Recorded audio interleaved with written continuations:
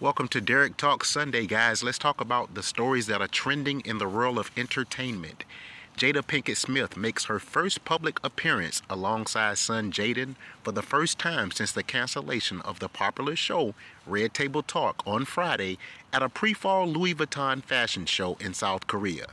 The mom and son duo coordinated their looks in all-black ensembles with a focus on oversized jackets and Louis Vuitton accessories.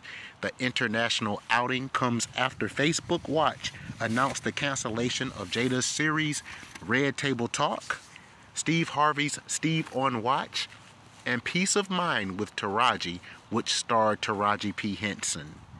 In other entertainment news, when singer Beyonce said best revenge is your paper, the U.S. government was listening.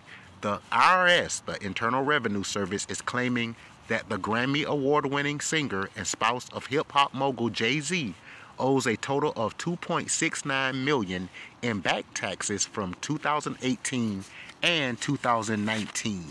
Now, this is a trending story. Sources are stating that the 41-year-old singer has filed a petition to the government agency refuting that she is delinquent. The petition was filed after the Internal Revenue Service issued a notice of deficiency stating that she owes over $805,000 for 2018 and something like $1,442,000 for 2019.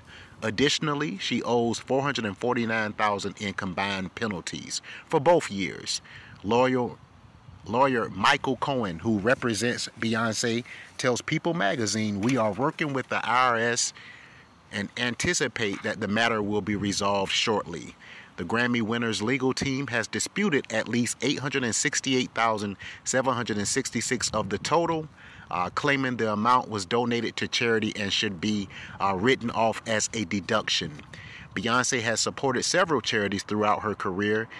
She started the Bay Good Foundation in 2013, which works to combat disparities, economic disparities in marginalized communities and provide education opportunities and promote entrepreneurialism.